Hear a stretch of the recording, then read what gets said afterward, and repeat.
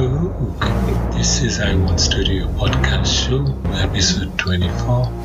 I am your humble host, Galax. It is part 2 of Jeff Herman's interview, a professional astrologer and owner of a production company in Los Angeles. Take a listen. In closing, since we get pretty much everything where you started in the 70s from your mom, you managed to take it over and captivate two parts of your life, which is the astrology and the production company. You knows about how to approach it in helping people through cycles, giving them benchmarks so they could move forward aggressively. And plus you go in more detail and tell us about where the planets are in between, like Saturn and Pluto, and how it can come into our lives. For example, 2011 and the crash in 2009. So you open up a lot of great information.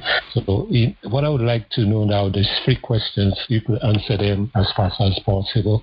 The first one is, what advice you would like to give someone who wants to pursue a career similar to yours? Well, I mean, everyone's individual. Everyone has different goals. And, I treat every reading as that, as an individual. I spend a lot of time before I do a reading, because no two people are alike. I do not believe in modern astrology where they tell you are your astrology. Most people know their sun signs, their Pisces or their Aries or something like that. And that's their sun sign. Ancient astrology doesn't do that. It looks at the chart as a whole, and it really views it in a much different light. And I think a much more accurate light, because it looks at cycles and also at phases that are very powerful. That's what I would say, is it's valuable to look at that to see, again, what's the most appropriate way to maybe effectively use your energies. The other thing I like about ancient astrology is it's also what we call divinational. You can ask questions, and modern astrology doesn't do that. It's literally called interrogations. You can literally ask a question, get answers from it that are very appropriate. Gives you good guidance. I wouldn't call it predicting the future. I would call it looking at energy patterns. People are mostly familiar with it, and you made it clear it is not the same. Very well said. No, it's not. In fact, people often find in Vedic astrology they have a different sun sign than they do in tropical Western astrology. The reason why the Vedic astrology uses a sidereal zodiac, and it uses a lot of different analysis methods that are not used in modern Western astrology. Not that modern Western astrology doesn't have some value. It certainly does, but I find the traditional astrology, which is the more, what we would call medieval, all the way back to Egypt and Chaldea and Greek, much more accurate because of the way its tools are used, and it's much more astronomical. In fact, they're not even using the full correct zodiac when they use the modern planets. So, again, I'm not saying you can't get some value out of modern astrology, but I think the ancient stuff is better, not because it's ancient, but because it's a more complex and I think more accurate system. Well said. What is the one thing you wish you'd known before you begin your career? Well, I mean, hindsight's always 20/20 with everyone, and that's another interesting thing about looking at Vedic astrology. A lot of times we are brought to people or situations that at the time may be very difficult and challenging. Like, many people will have trials and tribulations through their lives that are very, very hard to understand. And I parallel Vedic astrology a lot to psychology and psychiatric work, where you can literally analyze your kind of viewpoints from things from a different angle. One of the philosophies of the ancient world was we are spiritual beings having a physical experience, and that we have cycles or karmic energies and encounters for a reason, and it's to purify and rectify the soul, to make it grow. People listening to me might say, well, that just sounds like life's lessons. Well, that's exactly what it is. It's just another viewpoint to look at it from that viewpoint. And I think it helps us react in a more appropriate way. So that's I think another viewpoint. I actually work a lot with psychologists and psychiatrists, and we discuss these matters, and it's very interesting how the parallels fit in. It gives you rationale to actually understand things. Well, Jeff, I must applaud what you just said, because no one has explained that part so clearly like you did. And there is quite a lot in your teachings, and I can see that. So let's go to the third third and last question. Do you think you, Jeff, was born for a reason in this world? I think everyone was born for this reason in a world. One of my favorite movies is the Frank Capra movie, It's a Wonderful Life. Most people have seen that, but for anyone who hasn't, they should certainly listen to it, because It's a Wonderful Life is a story about, Jimmy Stewart played in that, and of course, he has some wonderful actors, Thomas Mitchell and the wonderful actress who played on, forget her last name, Donna Reed. Yeah, Donna Reed, amazing. And what was so good, of course, Lionel Barrymore, which was a wonderful actor. But the story was, what would the world be like if you hadn't been born? And if you remember, the angel Clarence comes and tells Jimmy Stewart, okay, you wish you were never born? We can do that. So he makes it so that he was never born. And then Jimmy Stewart goes back into the town and finds out that his wife never married. She's a spinstress. The whole town had changed. Mr. Potter took over the town. Everything was completely different and never ended up as well as it was before. So he gets a chance to see what it's like, when he was never born.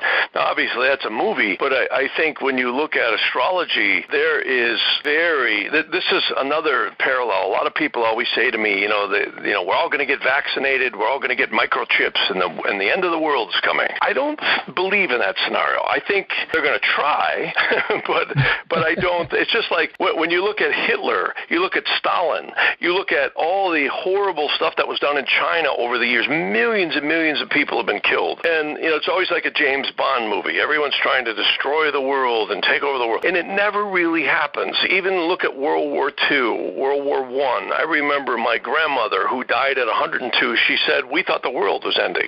After World War I, the Dust Bowl came, the stock market crashed in 29, and people were jumping out of windows, and it was just, we thought the world was ending. And it doesn't end. All these Orwellian theories that the world is going to end never seem to come to fruition. And my personal opinion is because there's so many souls here that have to play out their karmic journey. And I'm not saying there isn't going to be more drama, war, plagues. There has been throughout history. I mean, look what happened in 1917. They say close to 100 million people may have died. They documented over 50 million people. I think it was 60-something million died in the Spanish flu in 1917. And by the way, that was shown by astrology, too, accurately. In fact, one of my favorite astrologers predicted the London plague back in the 1600s, William Lilly, and he was right on. And he was using, again, the cycle of certain conjunctions and aspects of planets. And he was right on.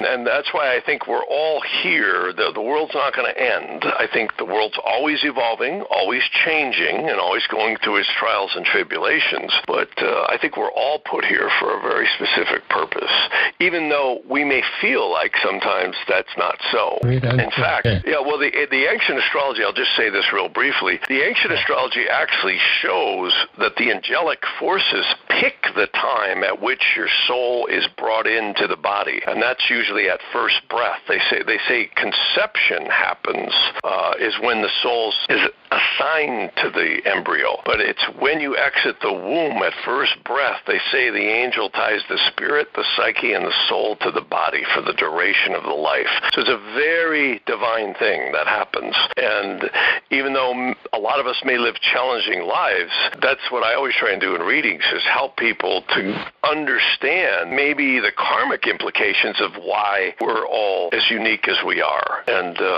it's an interesting viewpoint to look at things.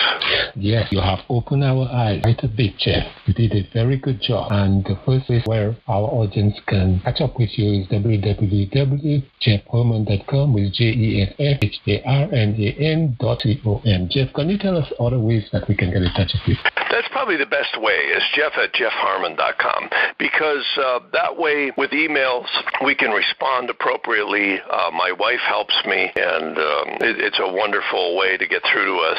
They can also call us, but it's not as easy to get through because oftentimes we're not there always answering the phones. I'm usually in sessions or busy, so it's always best to email Jeff@jeffharman.com. That's great. And that's go ahead. allows us to get back. Yeah. Oh, okay. You talk about your wife, Camille, and she was one of the reasons that we are talking. She got in touch with me, and she's also an actor. And your son, Aiden, is also an actor. Yeah, that's right. Yeah. Wow. The whole family is in the business, and that's great. Yeah, right. Yes, I must say thank you. It was a great interview. I learned a lot. And, thank you. And I wish you best of luck. You bet. Thank you, and stay strong. I think New York's going to come back eventually here. I really think this summer things are going to start to open up. I think this is going to leave an indelible impression upon the world. That's exactly what happened with 9/11. That's exactly what happened with the bank crash in 2008 and 9. But I think we're going to get through this, and it really looks like by fall this thing starts to clear up even more. There's lunar mansions that the moon's nodes have been in that every time this happens, in fact, AIDS broke out on this, and other pandemics have broke out on conditions like this. They happen about every 18 and a half years. And what I'd like is we're going to get a nice break here in June, but I think by fall we're going to see it even clear up more. Thank you for that added piece. Yeah, let's pray that it all works that way. I agree. I'll start my prayers tonight.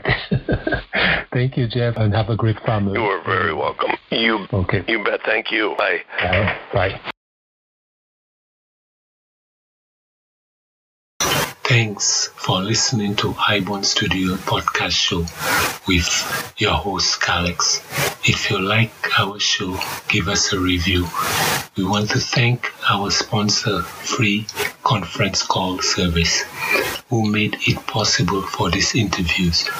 You can contact us via ibondstudio.org or support us on anchor.fm/ibondstudio. Thank you for all your comments.